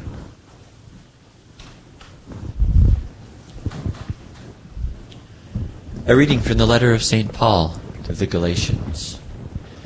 Brothers and sisters, after 14 years I again went up to Jerusalem with Barnabas, taking Titus along also. I went up in accord with a revelation, and I presented to them the gospel that I preached to the Gentiles, but privately to those of repute, so that I might not be running or have run in vain. On the contrary, when they saw that I had been entrusted with the gospel to the uncircumcised, just as Peter to the circumcised, for the one who worked in Peter for an apostolate to the circumcised worked also in me for the Gentiles. And when they recognized the grace bestowed upon me, James and Cephas and John, who were reputed to be pillars, gave me and Barnabas their right hands in partnership, that we should go to the Gentiles, and they to the circumcised. Only we were to be mindful of the poor, which is the very thing I was eager to do. And when Cephas came to Antioch, I opposed him to his face, because he clearly was wrong. For until some people came from James, he used to eat with the Gentiles. But when they came, he began to draw back and separated himself, because he was afraid of the circumcised. And the rest of the Jews acted hypocritically along with him, with the result that even Barnabas was carried away by their hypocrisy. But when I saw that they were not on the right road, in line with the truth of the gospel, I said to Cephas in front of all, If you, though a Jew, are living like a Gentile and not like a Jew, how can you compel the Gentiles to live like the Jews? The word of the Lord. Thanks be to God. Go out to all the world and tell the good news. Go out to all the world and tell the good news. Praise the Lord, all you nations. Glorify him, all you peoples.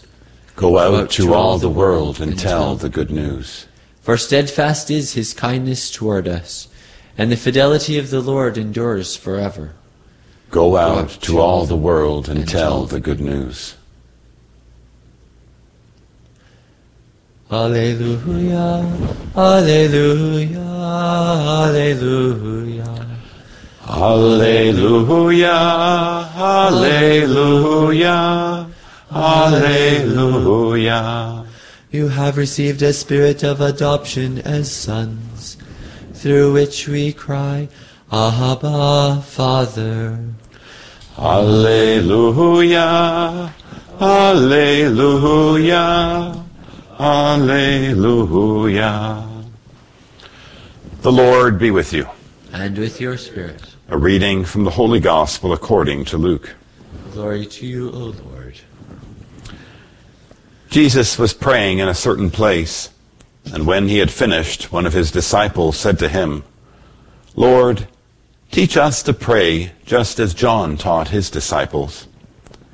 He said to them, when you pray, say, Father, hallowed be your name. Your kingdom come.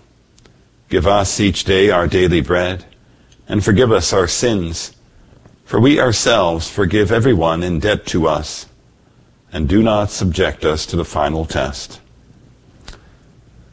The Gospel of the Lord. Praise to you, Lord Jesus Christ.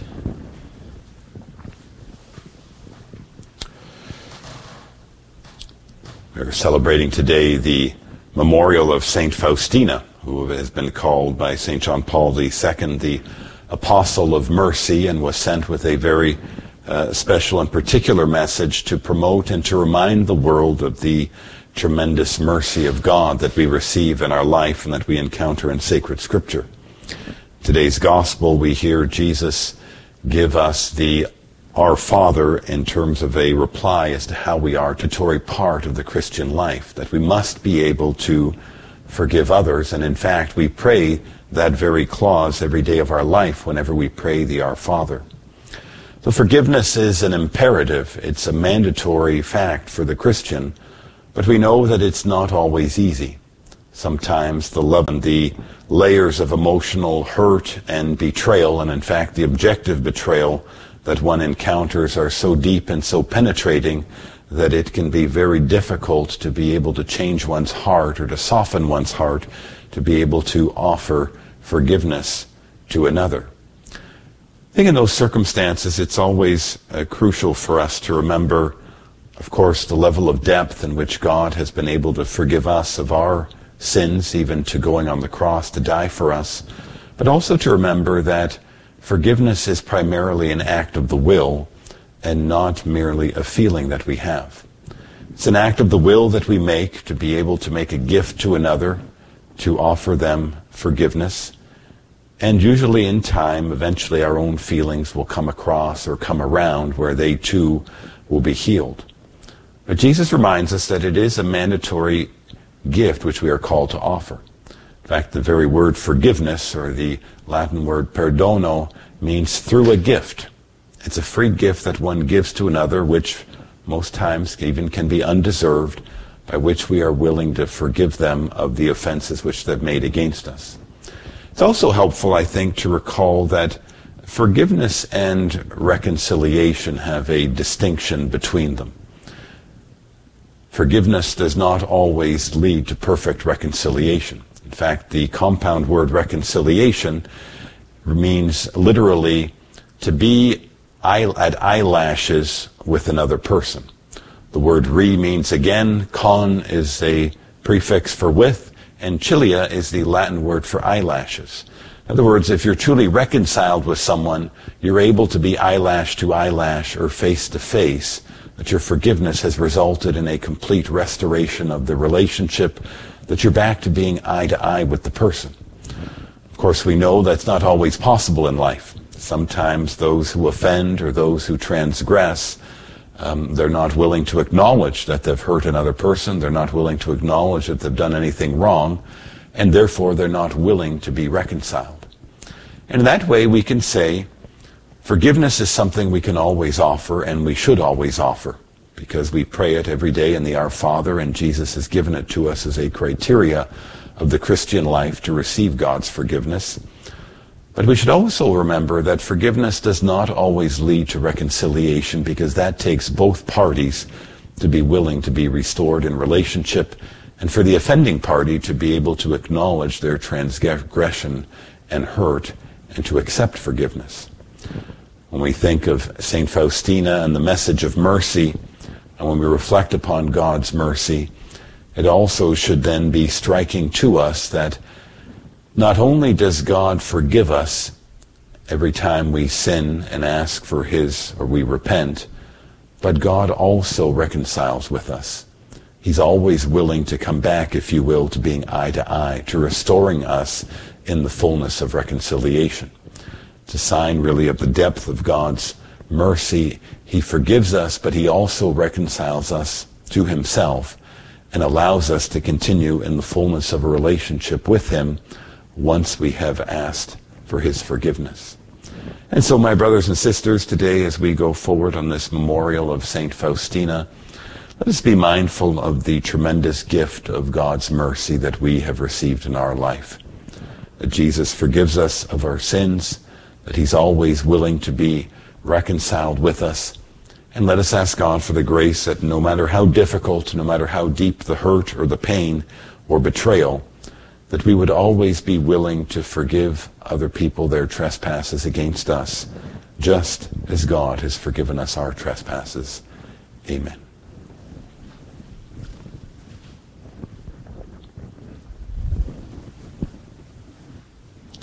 Trusting in our Father's love and mercy, let us bring our petitions before Him. We pray for our Holy Father, Pope Francis, and for all bishops, for their physical and spiritual well-being. We pray to the Lord. Lord, hear our prayer. We pray for government leaders, that they would be inspired by the Holy Spirit to enact laws which always safeguard and promote the dignity of human life from the first moment of conception to natural death, and laws which do not transgress the natural law of God. We pray to the Lord. Lord, hear our prayer. We pray for the sick and the suffering, that they would be given consolation in their faith and experience the healing touch of Jesus Christ. We pray to the Lord. Lord, hear our prayer. We pray for our family, friends, and benefactors, for those joining us online and through Guadalupe Radio Media, for those who have asked for our prayers, and for all those enrolled in the Salt Mass Association. We pray to the Lord. Lord, hear our prayer. We pray for an increase in vocations to the priesthood and religious life. We pray to the Lord. Lord, hear our prayer. We pray that hardened hearts would always be softened in the sight of the mercy of God, and that we too would be generous bestowers of mercy and forgiveness in our relationships with one another. We pray to the Lord. Lord, hear our prayer. And for those intentions that we hold in our heart, we pray to the Lord. Lord, hear our prayer. Merciful Father, we thank you for hearing our petitions and granting our prayers through Christ our Lord. Amen.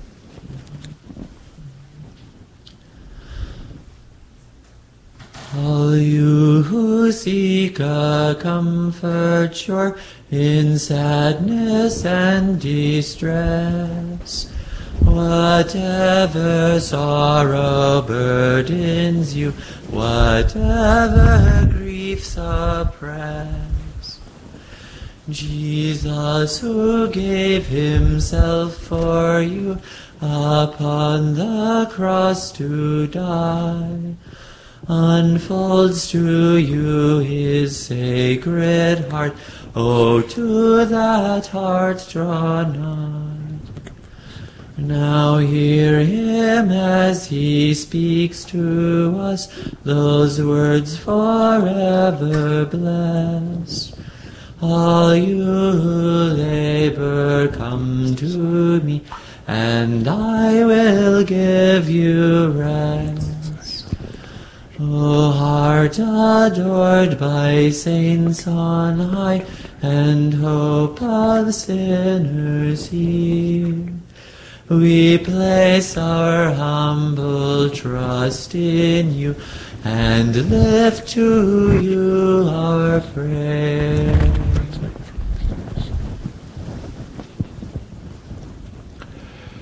Pray, brethren, that my sacrifice and yours may be acceptable to God the Almighty Father.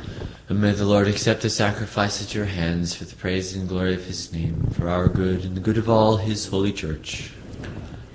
As we proclaim your wonders, O Lord, and the Virgin, Blessed Faustina Kowalska, we humbly implore your majesty that as her merits are pleasing to you, so too our dutiful service may find favor in your sight through Christ our Lord. Amen. The Lord be with you. And with your spirit. Lift up your hearts. We lift them up to the Lord. Let us give thanks to the Lord our God. It is right and just. It is truly right and just, our duty and our salvation, always and everywhere to give you thanks, Lord, Holy Father, Almighty and Eternal God. For in the saints who consecrated themselves to Christ, for the sake of the kingdom of heaven, it is right to celebrate the wonders of your providence, by which you call human nature back to its original holiness, and bring it to experience on this earth the gifts you promise in the new world to come. And so with all the angels and saints, we praise you, as without end we acclaim. Sanctus, Sanctus, Sanctus Dominus Deus Sabaoth, Pleni sunt celi et terra, gloria tua, Hosanna in excelsis, benedictus, qui venit in nomine Domini, Hosanna in excelsis. You are indeed holy, O Lord, the fount of all holiness. Make holy, therefore, these gifts, we pray, by sending down your Spirit upon them like the dewfall, so that they may become for us the body and blood of our Lord Jesus Christ. At the time he was betrayed and entered willingly into his passion, he took bread and giving thanks broke it, and gave it to his disciples, saying, Take this, all of you, and eat of it, for this is my body which will be given up for you.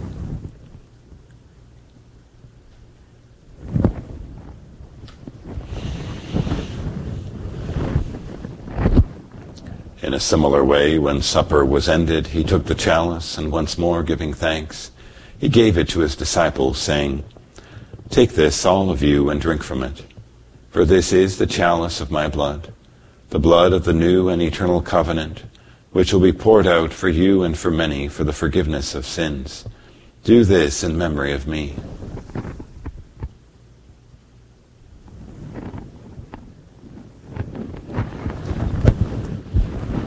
The mystery of faith. We proclaim your death, O Lord, and profess your resurrection until you come again. Therefore, as we celebrate the memorial of his death and resurrection, we offer you, Lord, the bread of life and the chalice of salvation, giving thanks that you've held us worthy to be in your presence and minister to you. Humbly we pray that, partaking of the body and blood of Christ, we may be gathered into one by the Holy Spirit. Remember, Lord, your church spread throughout the world, and bring her to the fullness of charity, together with Francis our Pope, and Michael our Bishop, and all the clergy. Remember also our brothers and sisters who have fallen asleep in the hope of the resurrection, and all who have died in your mercy. Welcome them into the light of your face. Have mercy on us all, we pray, that with the Blessed Virgin Mary, Mother of God, with blessed Joseph, her spouse, with the blessed apostles and all the saints who have pleased you throughout the ages, we may merit to be co-heirs to eternal life, and may praise and glorify you through your Son, Jesus Christ. Through him and with him and in him, O God, Almighty Father, in the unity of the Holy Spirit, all glory and honor is yours forever and ever. Amen. Preceptis salutaribus moniti, et divina institutione formati, audemus dicere, Pater noster, qui es in celis, sanctificetur nomen tuum, adveniat regnum tuum, fiat voluntas tua, sicut in cielo et in terra. Panem nostrum quotidianum da nobis hodie, et dimite nobis debita nostra, sicut et nos dimitimus debitoribus nostris, et ne nos inducas in tentationem, sed libera nos a malo. Deliver us, Lord, we pray, from every evil. Graciously grant peace in our days, that by the help of your mercy we may be always free from sin and safe from all distress, as we await the blessed hope and the coming of our Savior Jesus Christ. For the kingdom, the power, and the glory are yours, now and forever. Lord Jesus Christ, who said to your apostles, Peace I leave you, my peace I give you, look not on our sins, but on the faith of your church, and graciously grant her peace and unity in accordance with your will, who live and reign forever and ever. Amen. The peace of the Lord be with you always. And with your spirit. Let us offer each other the sign of peace. Agnus Dei, qui tollis peccata mundi, miserere nobis. Agnus Dei, qui tollis peccata mundi, miserere nobis. Agnus Dei, qui tollis peccata mundi, dona nobis pacem. Behold the Lamb of God. Behold him who takes away the sins of the world. Blessed are those called to the supper of the Lamb. Lord, I am not worthy that you should enter under my roof, but only say the word, and my soul shall be healed.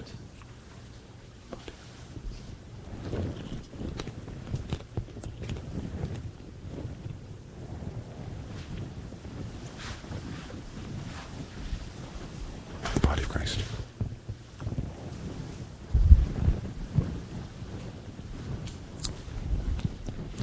An act of spiritual communion.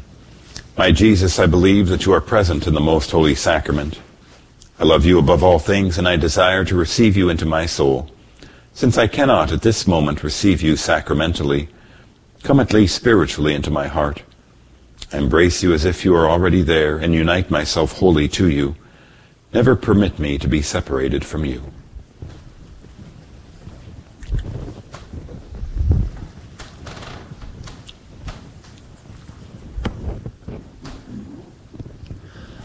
Ave verum corpus natum de Maria Virgine, vere pasum immolatum in cruce pronine,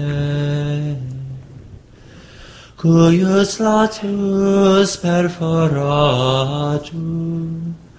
fluxit aqua et sanguine, est nobis pregustandum, mortis in examine. O Iesu dulcis, O Iesu pie, O Jesu, Filii Mariae.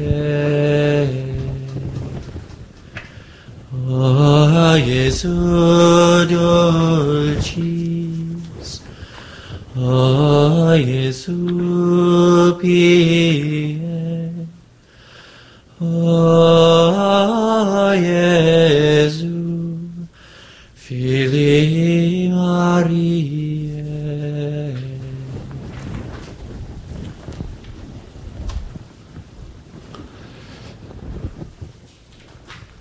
Let us pray. Renewed by partaking of this divine gift, we pray, O Lord our God, that by the example of the Blessed Faustina, bearing in our body the death of Jesus, we may strive to hold fast to you alone, through Christ our Lord. Amen. The Lord be with you. And with your spirit. May Almighty God bless you, the Father, and the Son, and the Holy Spirit. Amen. Go and announce the gospel of the Lord. Thanks be to God. Salve Regina, Mater Misericordiae, Vita dulcedo, et spes nostra salve. Ade clamamus, exules Filii Eve, ad te suspiramus, gementes et flentes, in hoc lacrimarum vale. Ea ergo, advocata nostra, illos tuos misericordes oculos, ad nos converte. Et Iesum benedictum fructum ventris tui, nobis post hoc exilium ostende. O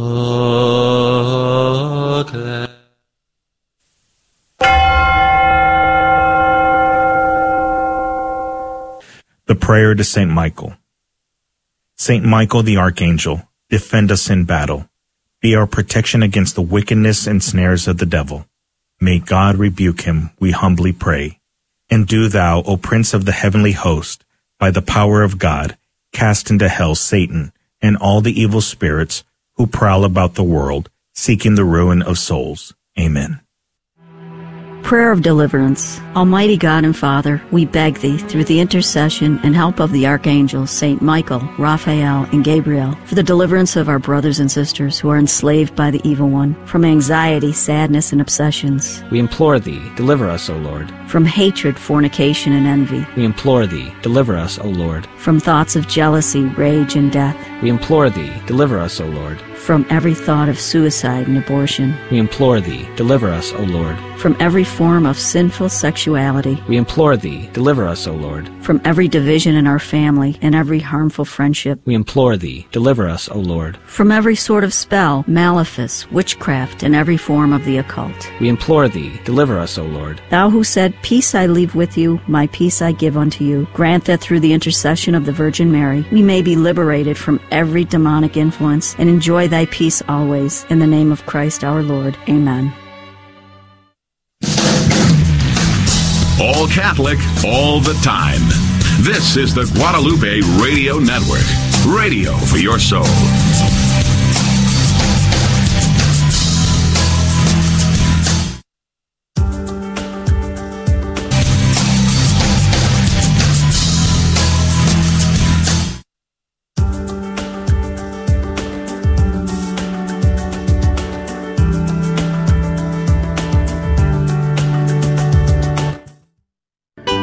Has Catholic Radio blessed you?